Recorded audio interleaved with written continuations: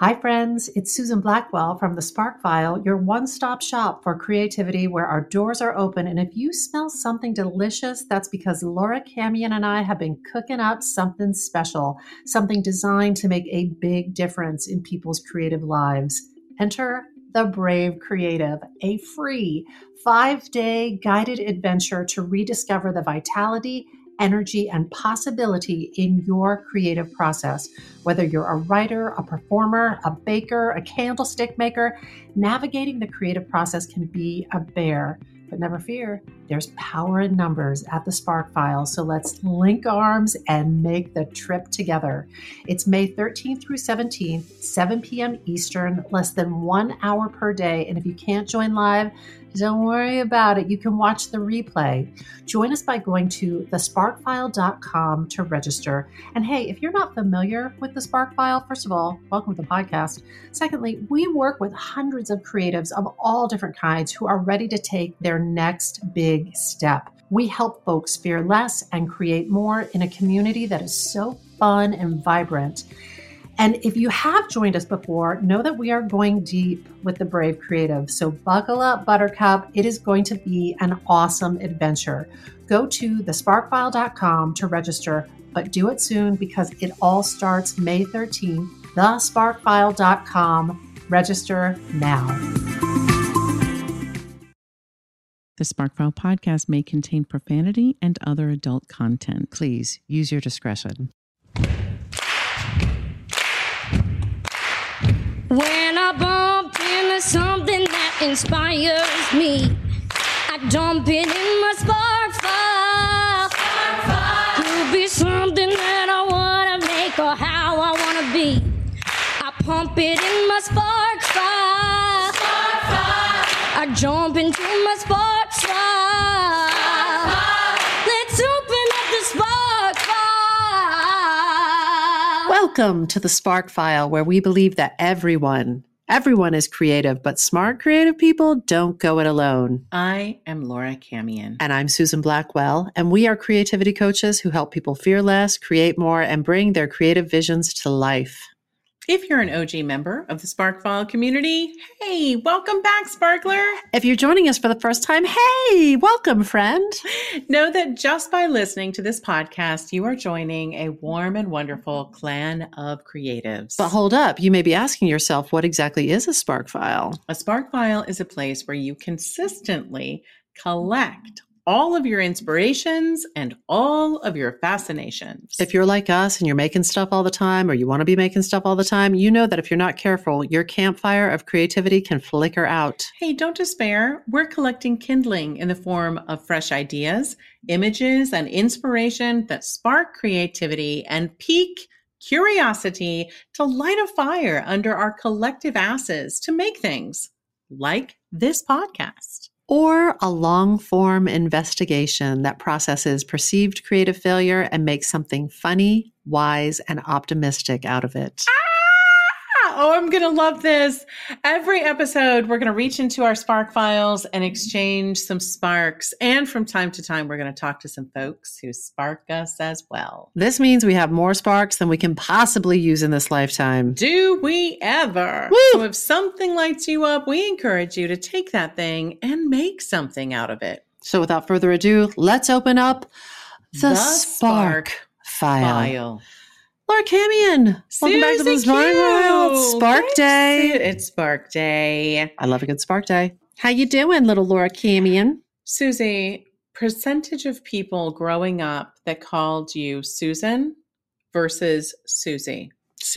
Susie all the way. When did you switch to Susan? My family always called me Susie, which is so funny now because when I think of it, I'm like, I don't strike myself as a very Susie. Like a Susie. Yeah. But I answer to it and I don't mind it at all. And it sort of reminds me of my dad, which reminds me of things that make me feel warm. So like high Susie quotient when I was younger. Okay. And I think probably when I went to school, you started to go by Susan. Well, not going by it, but just because, that's what I was called. Yeah. Though Susan. I do remember if I'm remembering correctly, I have like homework from when I was little or assignments that I did in class. And I would write my name out, Susie Blackwell. And was it with a Y or an IE? IE, SUSIE. SUSIE, not SUZIE. SUSIE. This has been another episode of the Spark File. I'm sparked. And so I just call you Suze, though, because I don't think Susie feels right to me. Sometimes I say Susie Q, but Suze, maybe you're like, you know what, Cams? I've never liked Suze either. I love all of it. I don't mind any of it. Okay. I enjoy all of it because I feel like all of it, the story I tell myself is it all comes from a place of affection and I'll take it. Yeah. I know there's some people that prefer, they're like, please use my, and I don't fault them for it. They're like, that's what feels right to them. I'm Nathan, not Nate. I'm Nicholas, not Nick or Nikki. And I respect all of it, but me, you can call me a lot worse and I wouldn't mind it.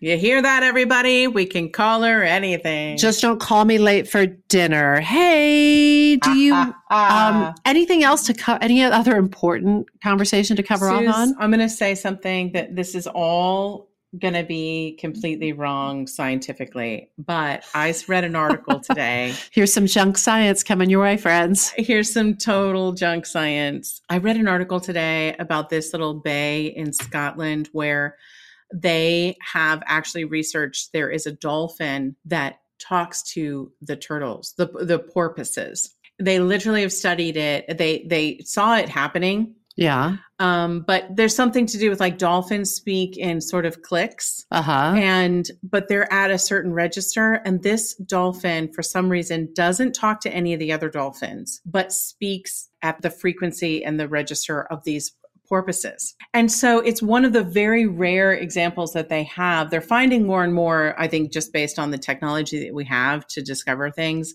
but interspecies communication. I think there's a children's book for sure in that, if not a Pixar film. I think you're totally right. Yeah. So I just was like, you know what? That's just the kind of thing. It's not enough to be an entire spark. Or if it were, I would need to do a lot more research. But I love Nat Geo. And I love like scientific things. And I'm sort of like, if I can use a scientific thing in an imaginary way, I'm all for it. I love it. We have to look into that. That's one of those things. I have a spark, but it's just me reading a headline. And well, I'll say this to Wes all the time. I'm like, babe, did you hear about this thing? And he's like, no, what is that? I'm like, I just read the headline. But the headline, and I was hoping like that you would fill me in. I do that to Nathan all the time where I'm like, hey, did something happen in Portugal of note? And he's like, yeah, did you read about that? And I was like, no, but I was hoping you did. So you could fill me in. Tell me everything. I get most of my news through you and Nathan. And it's helpful because as a sensitive soul, sometimes the news is so overwhelming. But I can take it a little better. You were the person who, I think you were my source of breaking news during the insurrection. Oh, I was. I was like, yeah, I was just like, you go ahead and just. That's when I watched cable news, but we don't even have it anymore. You stepped off. Mm-hmm. Yeah. That'll be enough of that, sir. Less insurrection stories, more stories about dolphins and porpoise speaking to each other. I'll take that. I'll take those stories. My children's book on that topic coming out in 2024. Hey, don't take my spark. You're right. I respect your spark. Respect the spark. Anything else to know before we launch? I think I hit on the important things of the day. I feel like you did. World news. Cams, where to begin with the spark I'm going to share with you today? I'm really, really, as I've teased several times in the past week, I'm really excited about the spark. I'm so excited about the spark, and I need to have a just true confession, folks. I saw the name of it. So I don't know if my enthusiasm is misplaced, but I know the name of Susan Spark, and based on it and what I think it is, I'm so fucking excited. But then again, my heart might be broken by it. So I'm trying to measure my expectations. Just to take it moment by moment. And okay. I'm going to go on the ride. Here we go. Let's go on the ride. So, I love a good, what we call a let me try that again. You do. You do. And I do. Yes. So back in 2020, in a spark that I did called Finishing Unfinished Business, I shared this concept of let me try that again. my friend Thomas Schulteis and I created a workshop called Let Me Try That Again, which is a framework for processing perceived creative failure. And Sparks on Sparks, Let Me Try That Again is the name of a benefit that Jonathan Bernstein and Steve Pasquale dreamed up for the Performing Arts Project. Steve and Jonathan conceived of this Let Me Try That Again first. And what they envisioned was a benefit where celebrated Broadway film and TV performers revisit a moment in their creative or performative life where they just shit the bed and they share the story of the perceived creative failure. And then live on stage in front of an audience, they do a Let Me Try That Again, and they take another swing at it. So Let Me Try That Again, this concept that Jonathan and Steve came up with, and the Let Me Try That Again workshop that Thomas and I created, operate under the belief that as long as you can draw a breath, you can clean things up, you can take another try at something, you can finish unfinished business. And it's best summed up in the words of John Lennon: everything will be okay in the end. If it's not okay, it's not the end. I love that quote. I do too. I think I attribute that to John Lennon. I hope that I'm not misattributing it. Someone tell us, please, if you know that's not true, will you please write and tell us? So like, it's Mother Teresa. But if we don't hear from anyone, we're going to assume it's true. I'm just going to keep going and spreading misinformation. So when I talked about it on the podcast a few years back, I shared some ways that you could take the Let Me Try That Again concept and make something out of it.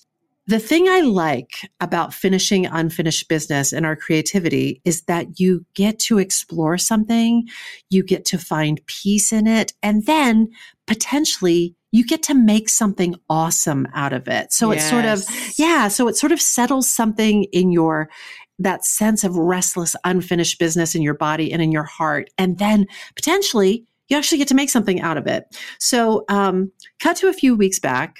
Beloved member of the Spark File community, Laura Coward. Hi, Laura. Yes. Laura. I feel like you should take a drink every time you hear Laura Coward's name on this podcast. Laura Coward left us a message. She left a message for both of us with a spark that is one of the greatest illustrations of Let Me Try That Again that I have ever encountered.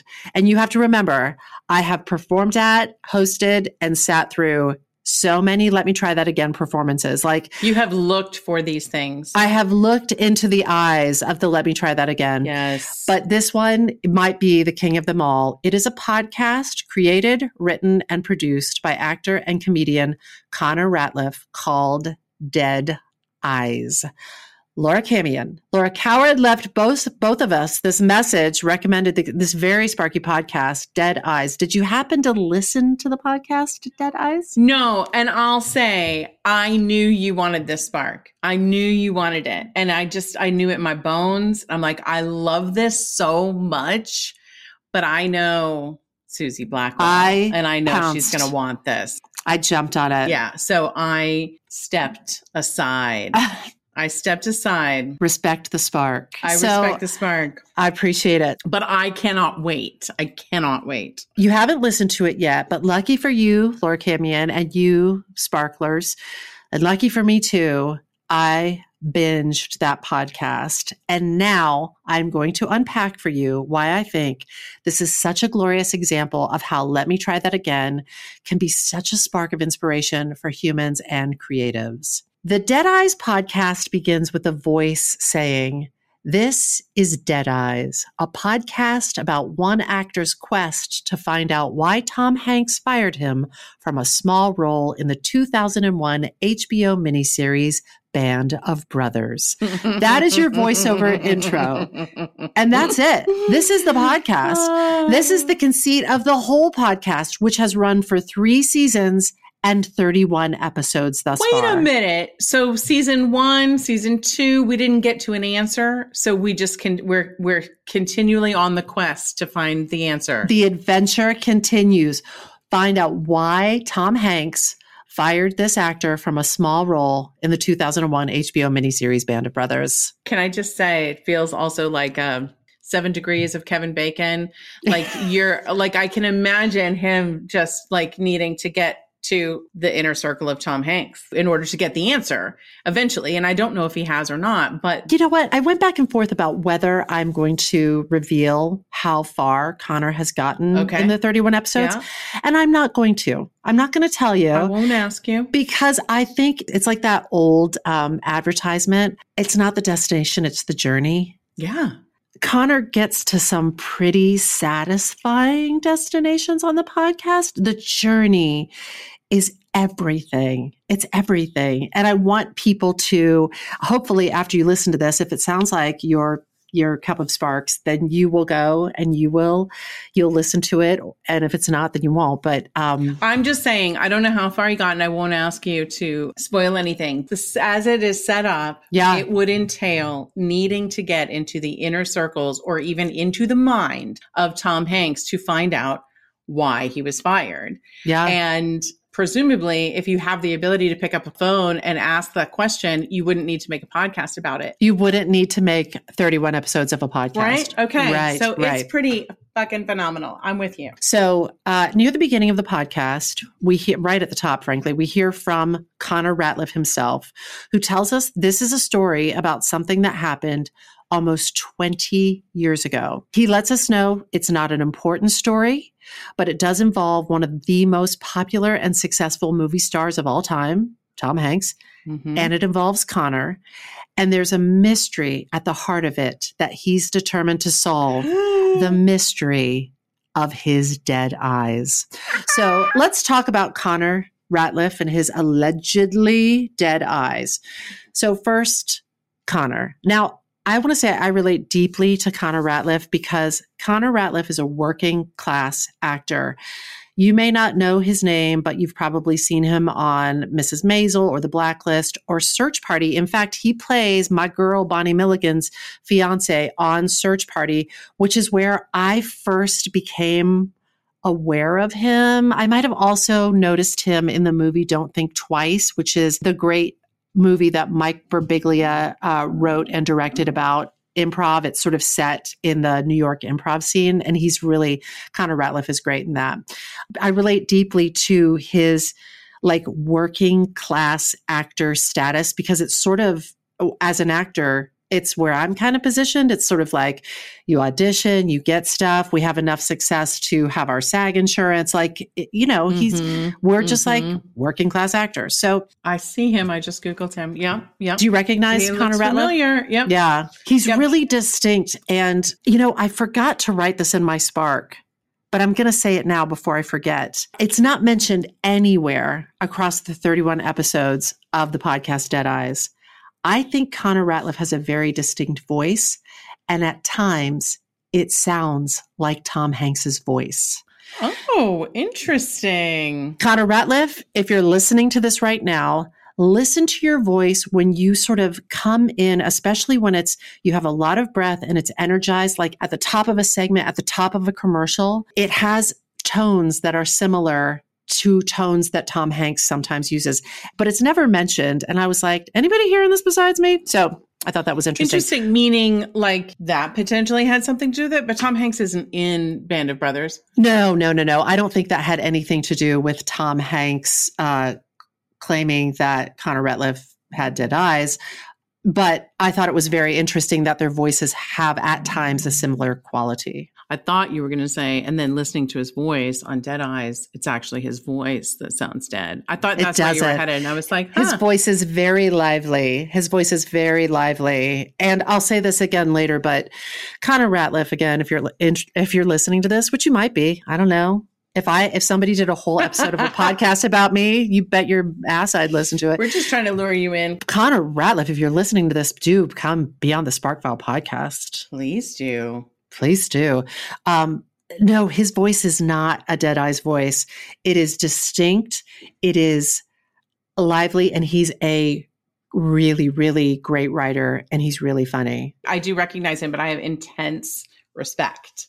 Not even having listened to the podcast yet, but when I learned of the podcast, and again, I stepped aside because I knew you would love it, but I was like, I talked about that podcast, not having heard it, to probably 5 people. I was just like, this is fucking genius. So mad respect. Yeah. Yeah. And that anybody who does 31 episodes of anything, you could do 31 episodes of just the sounds your farts make, and it would be impressive because most podcasts fade out after, what is it, like 5 or something? Oh my gosh, less than 3 months or not, less than 7 episodes. I guess there's a certain percentage, 75% of podcasts end before their 7th episode. And I want to say officially, Dead Eyes podcast is so much better than 31 episodes of the sounds that someone's farts make. Oh, God. And there's your poll quote, Connor Ratliff.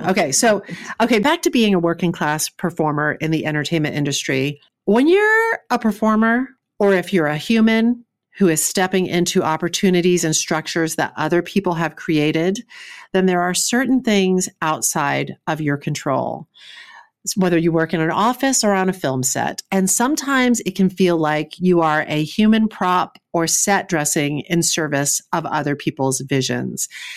And sometimes it means that shortly after graduating from drama school, full of youthful optimism and confidence, you can get a job, sign the contracts, and then be fired hours before you're scheduled to film because Tom Hanks thinks you have dead eyes. And sometimes your representation will make the mistake of sharing that assessment with you, and that information will burn a hole into your brain. And that information and that hole that it burnt into your brain can change your trajectory. And if you're Connor Ratliff, you may stop pursuing your dreams of becoming a performer and work at the Union Square Barnes & Noble for 13 years before dipping your toe back into improv comedy and show business. Wow. Yeah. Bless him. I was going to say it's kind of a dickish move to give someone to share that note because it is not, what are you going to do to change your eyes? Oh, yeah. Do you know what I mean? And that's the kind of thing that could just worm around in your brain, settle in, obviously, take hold, and be something you think about at every audition ever. Yeah, I think that it was just sort of a messy mistake, and it's information that clearly should have never gotten back to him. Yeah. Because when you're a performer, you know this, Cams, when you're a performer and you're in front of an audience or in front of a camera lens, it adds a level of scrutiny that is already a challenge to navigate sometimes. And then you have comments, criticism, positive reviews, like any sort of input about some aspect of your, whether it's your appearance or the way your voice sounds or your this or your that, the way you say a certain line a certain way or your catchphrase. And it's just like you can get all up in your head in a way that is not useful when you're trying to appear unobserved. And people forget that there's a human being behind. That's right. That it's not just like, I guess when you're looking and you're assessing a reel or a piece of video, it's easy to be like, nah, I don't know, his hairline looks funny, or, her lips are thin, or, you're making observations and you forget, like, that's a human being with feelings. And most of those things aren't said when that person's in the room. Somebody shares an anecdote about how a director has said to them, you are not allowed to watch the dailies and the rushes because when we're in that room, we need to be able to say, what is their neck doing? And that take, that their voice on that take. And just to be able to just be direct and clear. And if you're the actor whose face is cast up on that screen, it's just too much. And sometimes like that's not even it. When they say, what's their neck doing? What they actually are making a note for the cameraman, like, what the hell is the angle you're shooting from? Like, that needs an adjustment. But as the actor, you're going to hear, like, my neck is weird. Yeah. My neck is funny. What's wrong with my neck? Laura, did you ever have, like, in your, and this could be any type of creative, not just a performer, did you ever have, like, a dead eyes moment where someone said something that just, like, lodged in your brain and pulled you up short for a time? Yes.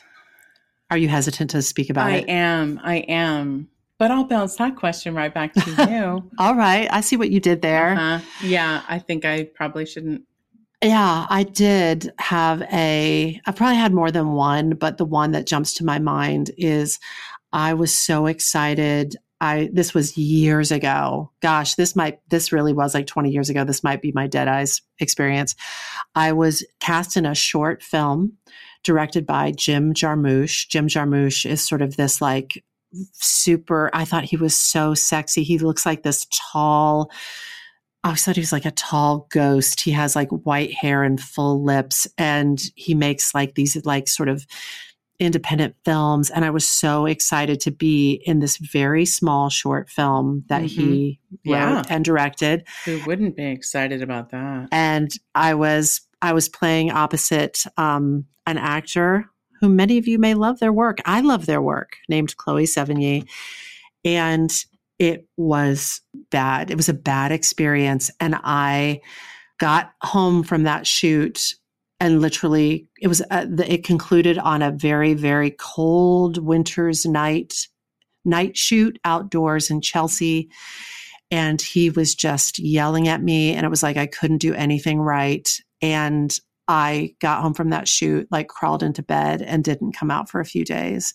And I thought, I don't think I can be in this business. What was he yelling? What was it about? I was so, when I get into that fear place, I get really brittle and sort of, I couldn't take direction well, because I was just like, I felt like I was doing it wrong. And he was just like, I wasn't doing what he wanted me to do. And he was losing patience. Everyone was very cold. It was the middle of the night on location. And he was just screaming at me. And it was tough. Oh, Suze. I am so sorry you had to experience that. It was terrible. And I thought, I really set me back, and I thought, I can't be in this business. And years later, I went in for something with the casting director who had put me in that. And my let me try that again was, I really thought about it. I really had processed it.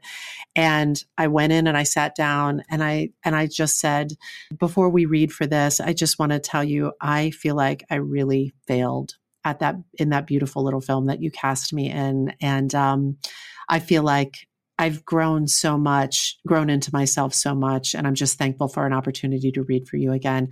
And you know what they said? What? We don't remember anything about that.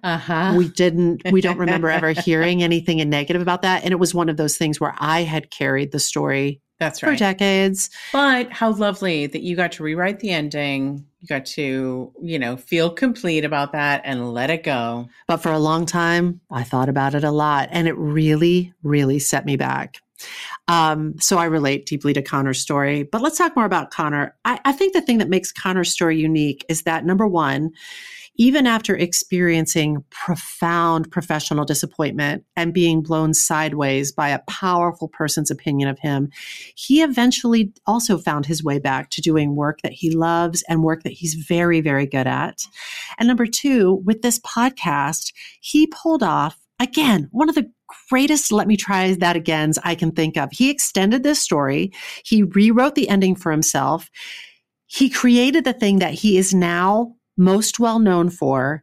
And I think he would say the thing that has brought him the most success, this podcast called Dead Eyes. That is how you do it. That's how you do it. So when we teach the let me try that again process to people, and we do this in our Spark File community. That's right. We absolutely do. When we share this, because we think it is I wish everybody, every human, not just creatives, was aware of this process.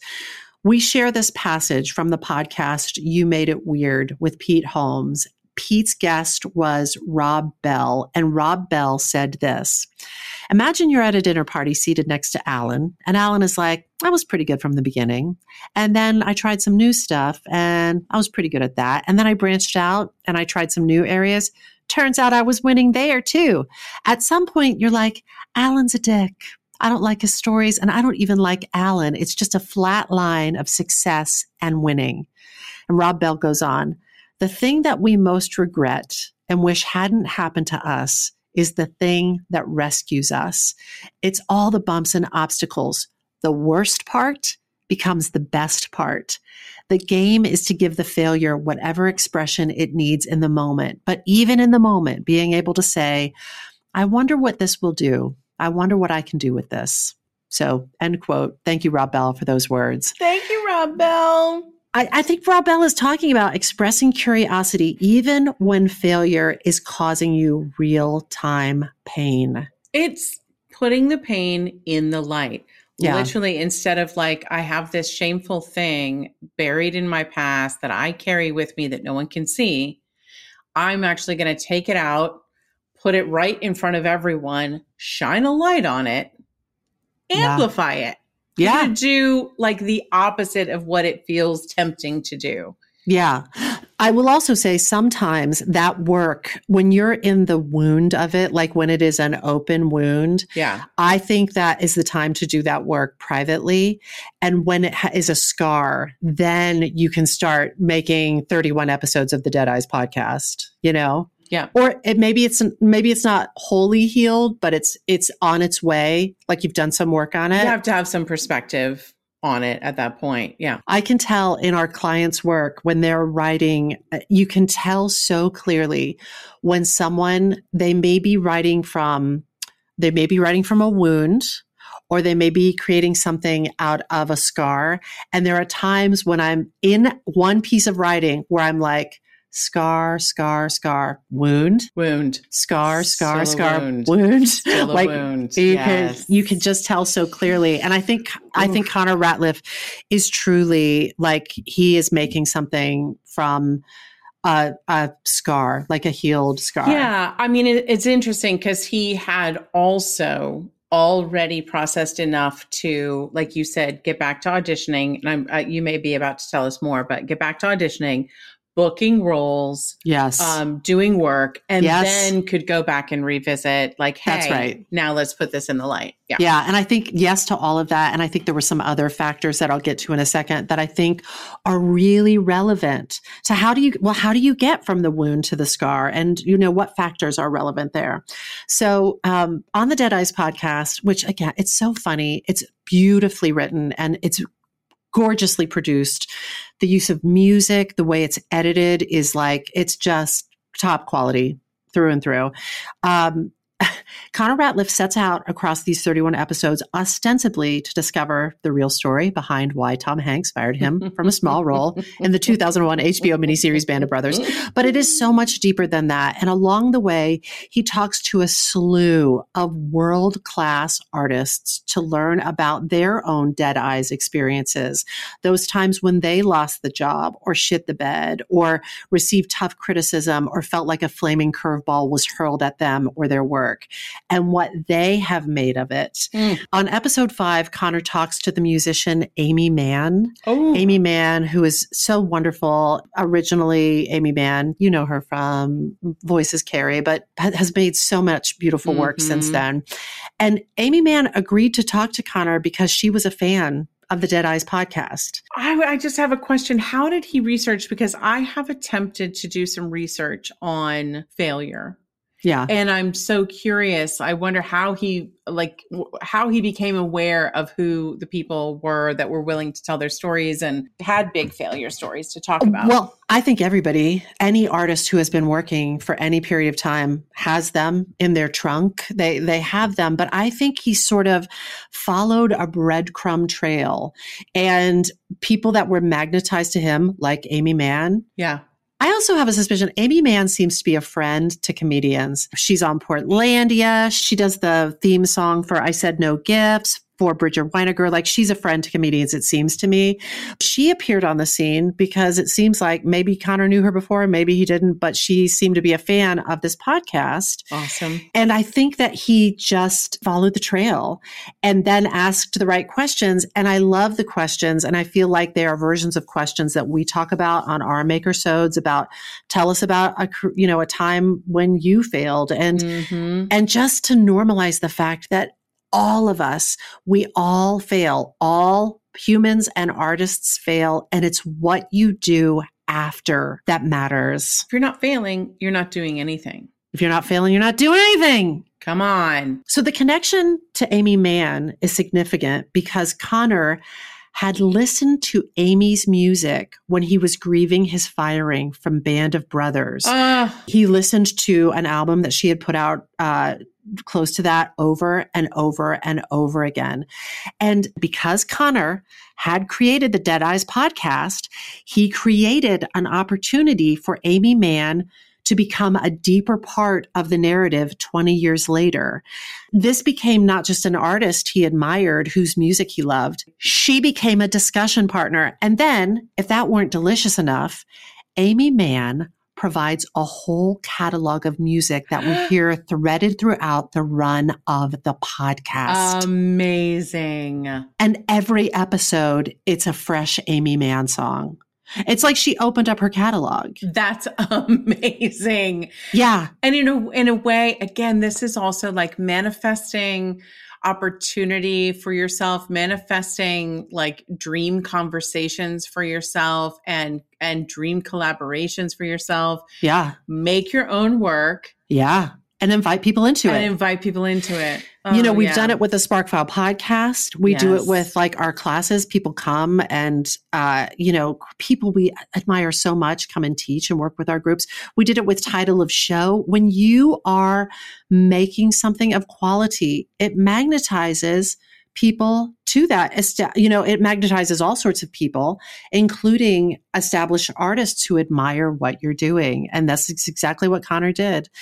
In that conversation, Connor says to Amy Mann, "I like turning things that are failures into art.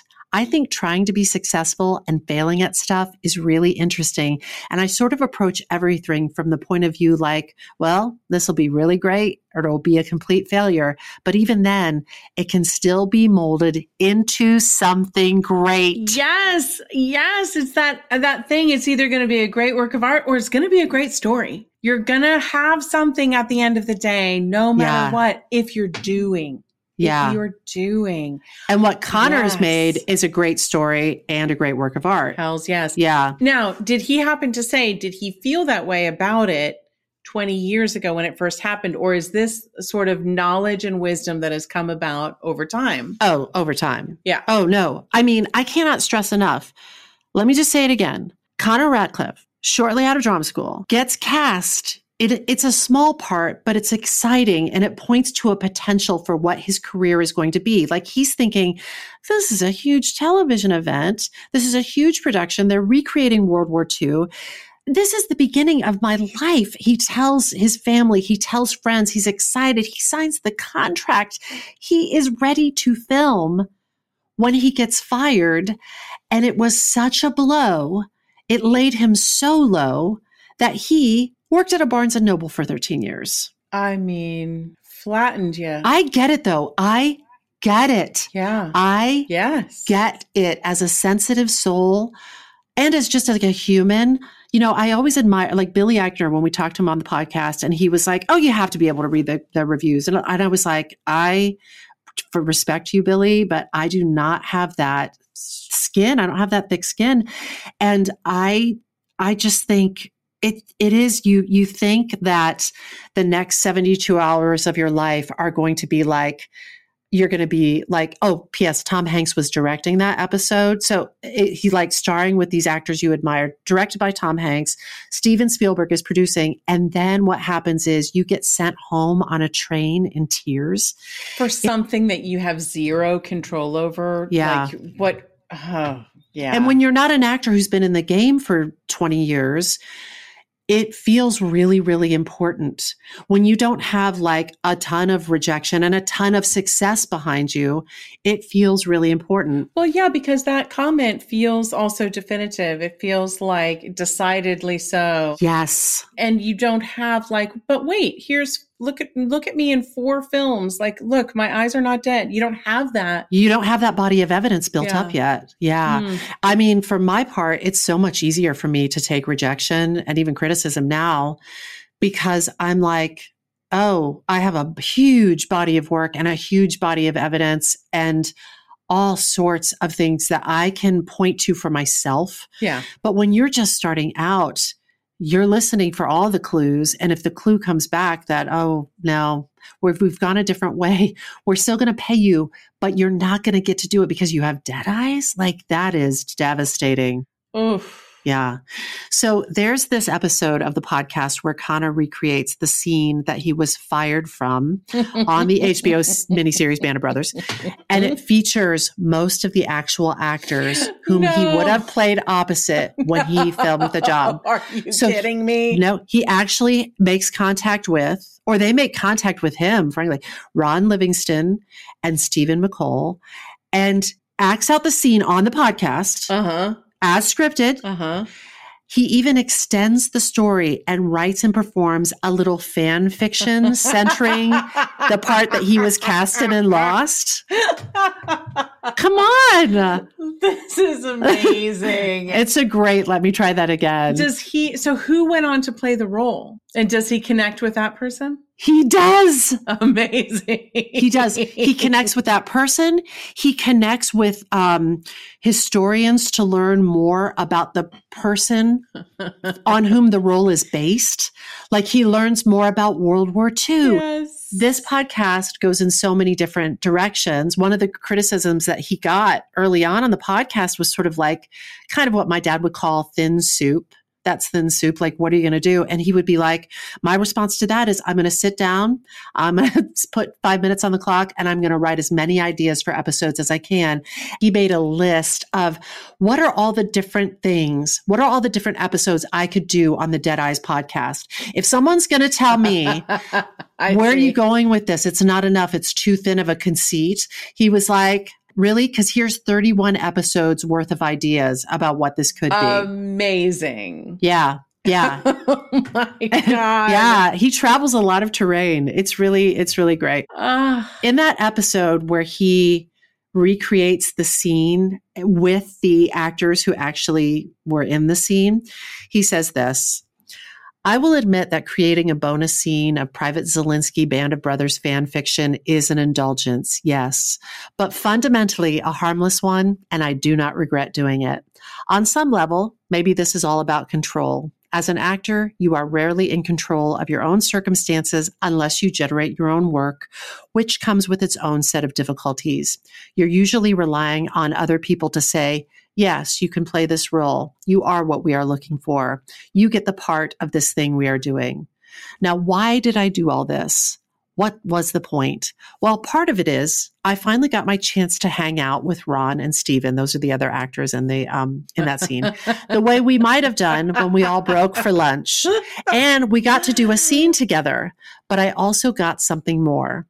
These conversations were better than anything we would have said to each other back then. Oh, yeah. It wasn't just chit chat. We got to talk honestly about what we were actually feeling, because none of us are nervous about being in Band of Brothers anymore. This was a big deal for me. These were the real guys. I mean, not the real guys, but these were the guys who pretended to be those guys for the miniseries. And I almost got to pretend with them too on HBO. Now we made that happen on my little podcast. I mean, holy, let me try that again. So amazing. It's so good. He's so good. And to just even to see the beauty and see the good in it, talk about having gratitude of like, we actually had a much better conversation than I'm sure our 20-year-old selves would have had. Oh, yeah. This is far more fascinating and probably more like connective tissue between him and those guys now than just having done some scenes 20 years ago. Totally. Amazing. I got to say, this podcast is star-studded. Connor Ratcliffe, you roll deep, and he talks to so many fantastic artists. He interviews Tony Hale on the podcast. Tony Hale, you might know from Arrested Development. He played Buster. He won a million Emmy Awards for Veep. Tony and I did a play together years ago. He's a total sweetheart. And it was interesting to hear him talk, because you think, Tony Hale, he's set. He's this great person. He's a great actor. He works on great material. He's got a great family. He makes great money. But Tony was sharing the disappointments that he still experiences in his career. And he said something to our earlier conversation about how do you set yourself up to process a let me try that again in a way that maybe you can access more easily. Tony Hale said this, it really caught my ear. It's a weird uncertainty we walk in, this kind of walk of faith. When I talk to students, I always say, invest in your community before you invest in your career, because it's your community that's going to give you longevity, because they're the people that are going to see you for who you are, when in the business, you're just a number sometimes. That's the only way I really survived, was the community that I had gracefully been given when I was in New York, just my good friends, and that I could just, come back and be like frustrated. But then they just kind of encourage me on and see me for who I am. And it was just everything to me. That's totally what kept me going. Wow. As we say on this podcast, we believe that everyone is creative, but smart, creative people don't go it alone. And I think Connor is modeling that in this podcast. He's not a kid anymore. He's a mature creative who has surrounded himself by good people who love and support him and his work. And I think that can make the flaming curveballs easier to process. Amen. Yeah. Oh my God. Yes. Yeah. While you're building up your body of evidence about your value as a creative, surround yourself with that good, strong community. It is just essential. There's plenty of people that are going to tell us, you can't do it. That seems weird. I don't know about that. You have dead eyes. I mean, you're just going to hear literally anything from anyone. And you've got to have that group of people that know you, and can look at you and say, I know who you are and what you're capable of. Keep going. Yeah, we love it. Keep going. Yeah. Throughout the podcast, again, there are so many episodes where artists we all admire share their own dead eyes moments in their careers. Connor talks to other now notable actors who auditioned for Band of Brothers and didn't make the cut. People like Zach Braff, who you know and love from Scrubs, and Adam Scott from Parks and Rec. Judd Apatow. Amazing. Tells about a time. This is amazing, Laura. Judd Apatow talks about a time that some feedback from Jim Henson got back to him. Jim Henson, whom Judd Apatow revered, Jim Henson, whose Sesame Street taught Judd Apatow to read.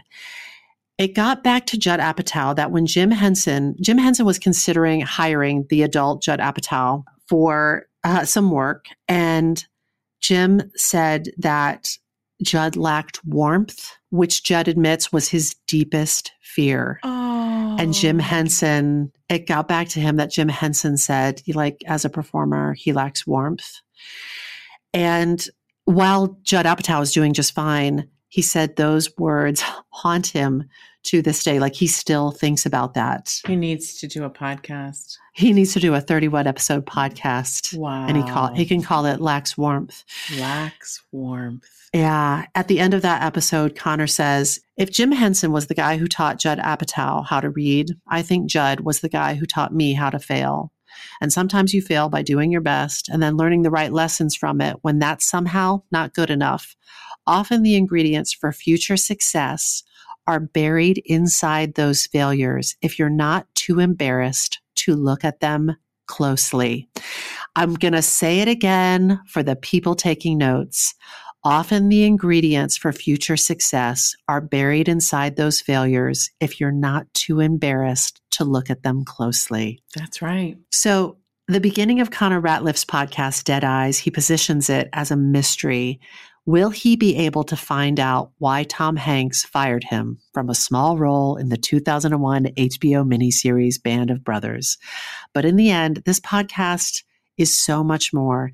It is one artist's successful attempt at extending their own narrative and rewriting an ending that is much more deep, nuanced, and satisfying than it would have been if he had never been fired by Tom Hanks at all. So thank you, Tom Hanks, for thanks, Tom Hanks. Fantastic story. Yeah. I mean, in a way, that's how, if you're Connor, you could look at it and be like, I'm so grateful that happened. Again, that's how you reframe and keep writing until the end of the story is different. Yeah. Everything will be okay in the end. It's not okay. It's not the end, but that implies that you have to keep writing the story. That is correct. Yeah. Yeah. So what do we make of it? What do we make of it? If you have a podcast, listen how Connor Ratliff crafts his sponsored commercials. Almost all of them relate back to the work of Tom Hanks, and it is masterfully done. Hats off to you, my friend. Really, really well done. That is awesome. That is awesome. Clearly, Connor Ratliff went back and sampled the entire Tom Hanks oeuvre in order to prepare for this podcast. It's masterfully done. Well, that's just a delicious bank of possibilities and ideas. It's a spark file of its own. It is the Tom Hanks spark file. If you teach acting, I believe this podcast should be required listening for your students. It is the most complete depiction I have ever heard of what it's like to be a working actor, whether you're a person who recently graduated from drama school or a working class character actor or an Emmy-winning TV actor or a 2-time Oscar winner. Instead of offering some cliche like, this business is tough, if you can do anything else, do it, encourage an aspiring actor to listen to this podcast. It's realistic, it's optimistic, and it provides this great sparky model of how to process creative disappointment and how to create your own work successfully. Yes. So listen, if you're running an acting program, if you teach acting, I'm telling you, make this required listening. Yes. Another, what do we make of it? If you're in a position to give feedback, like if you're a casting director, a talent agent, a director, a friend, a peer, a member of a writing group, be thoughtful about the way you speak about people and to people about themselves and their creative work.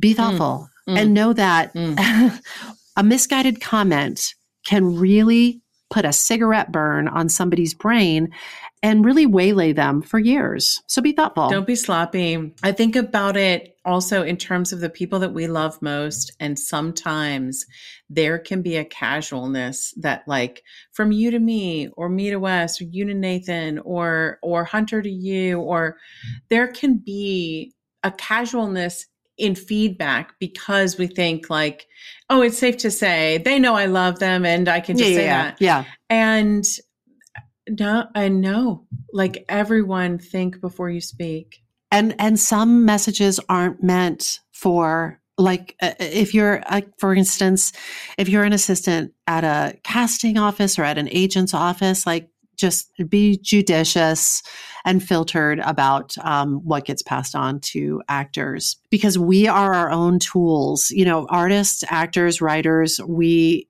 are the product, we are the tool, we are the vessel. And I think that, you know, being thoughtful about that feedback, if it is something that someone might be able to grow and learn from and make an adjustment that could help them book work in the future, that is great. It might still sting, but that could be great and just what they need to hear.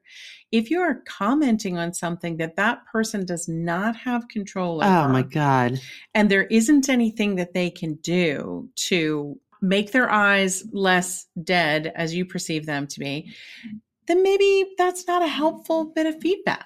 I remember a casting director saying, listen, as long as your hair is that color, you're never going to work in this town. And I was like, are you fucking out of a Damon Runyon? Like, I was like, you're never going to work in this town. It's when my hair has been all the colors, friends, but it was red.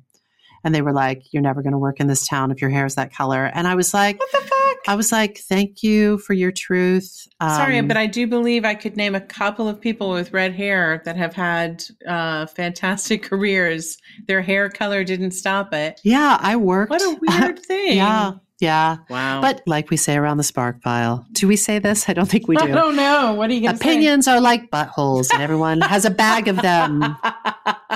The bag of buttholes. Yeah, I guess I don't think we do say that, but maybe we should. I do think that casting directors with young actors get real casual. They get real casual, and it's sort of like, just be thoughtful, friends, be thoughtful. More, what do we make of it? Listen to the great Tony Hale. Invest in your community, invest in a full, rich life that is more than your work, invest in your mental health, cultivate interests other than your professional ambition, and also cultivate your evidence file of your wins and your successes. Yes. Yeah. Yes. Amen to that. Yeah. Yes. And if you get a harsh review, if someone doesn't like your work, if someone says you'll never work in this town with that hair color, you can let me try that again, that shit. Know that if you approach perceived creative failures with patience and curiosity, if you ask, why is this happening for me? Instead of why is this happening to me? You are setting yourself up for growth, and you are opening up the possibility of continuing the story and trying again. Yes. Yes. Yes. I highlight and circle and underline all of the above. This is so joyful. I keep thinking about what do we make of it is, what if you gave yourself the assignment of whatever my biggest bit of criticism has been, what if I were doing a 30 episode podcast about it? How would I go about that? Who would I have on? And it be like, from what, can you examine it from every angle? And I just find that to be fascinating. I think about like Meryl Streep. She was famously told she wasn't pretty enough in like early on before she got, I think, Deer Hunter. She was up for like King Kong, and they were just like, who the hell sent this woman in here? Wow. She's like, basically like, you're a dog. That's when people actually called women dogs. And so like, let's say you were given the criticism that you weren't pretty enough. What kind of podcast, like what episodes could it be? Like you could do one on like what is considered empirically beautiful? What are like beauty standards? Who are other people that were told they weren't beautiful enough? I just think like, what a fun assignment. Whatever your form is, whatever form you're working in, whether you're a woodworker, if you're a painter, if you're a writer, if you're a songwriter, I love this assignment. I love this assignment, Laura. Look into your heart and think about maybe a little scarred wound that you have had. And I don't know, what let me try that again would you make in your genre? I like it. Love this. I am smitten with Connor Ratliff. I am just smitten with it. I since the moment I heard of this and now hearing even more about it, it's just deepened my love, and I need to listen to that podcast. And here's a quick, let me try that again. I'm pretty sure I mispronounced your name at some point during this episode, Connor. And so let me just clean that up right now and say this is Connor Ratliff. I'm pretty sure I called you Connor Ratcliffe. Daniel Radcliffe? I think there may have been one of those up near the beginning, but it's Ratliff. And the podcast is Dead Eyes, and you can get it wherever you get your podcasts. And if you're a performer, it is a bag of sparks, so get into it. Or even if you, I think even if you have put your work out and gotten any kind of criticism from anyone, even your mother, like if you have gotten criticism, I bet this would be an amazing podcast. Yeah. Also, here's another, what do we make of it? It got me watching Band of Brothers. Yeah. It got me watching Band of Brothers. And now I'm learning more about the horrors of war. So a tiny invisible hat tip to you, Connor Ratliff, as well. Finally got Susan into Band of Brothers, learning about World War II. Maybe Saving Private Ryan is next. I don't know. It's so gruesome. It's really realistic, and really it's war as hell. I think I'm going to check that out, and I will do a spark about my grandpa, and then we're going to be able to confer more deeply about World War II and grandpas and dead eyes and all of it. Friends, that's it. Good spark, Suze. Thank you so much. Thanks, Cams. Thanks, Connor. Thanks, Connor. This episode of the Spark File was made on the lands of the Lenape people. And as always, we hope it put another bunch of sparks in your file. Listen, if there's a spark you'd like us to explore, or if you'd like to learn more about how to coach with us to bring your creative ideas to life, email us at thesparkfile@gmail.com or submit it through our website, thesparkfile.com. Hey, we will even take your feedback quite happily, but you know the price of admission.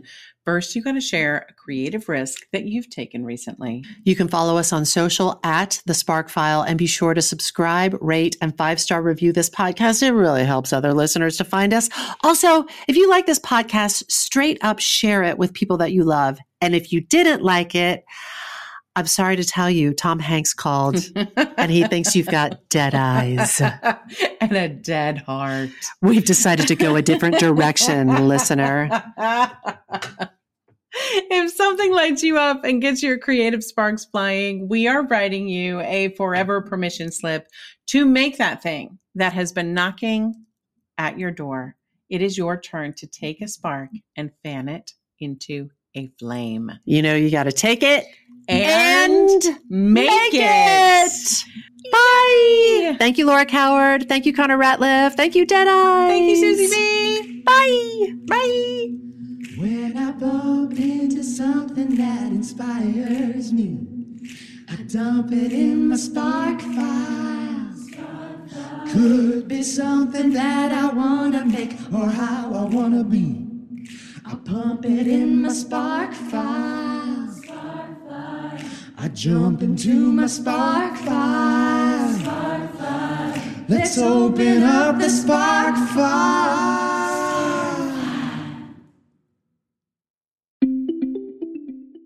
Hi, friends. It's Susan Blackwell from the Spark File, your one-stop shop for creativity where our doors are open. And if you smell something delicious, that's because Laura Camion and I have been cooking up something special, something designed to make a big difference in people's creative lives. Enter The Brave Creative, a free 5-day guided adventure to rediscover the vitality, energy, and possibility in your creative process. Whether you're a writer, a performer, a baker, a candlestick maker, navigating the creative process can be a bear. But never fear, there's power in numbers at the Spark File. So let's link arms and make the trip together. It's May 13th through 17th, 7 p.m. Eastern, less than 1 hour per day. And if you can't join live, don't worry about it. You can watch the replay.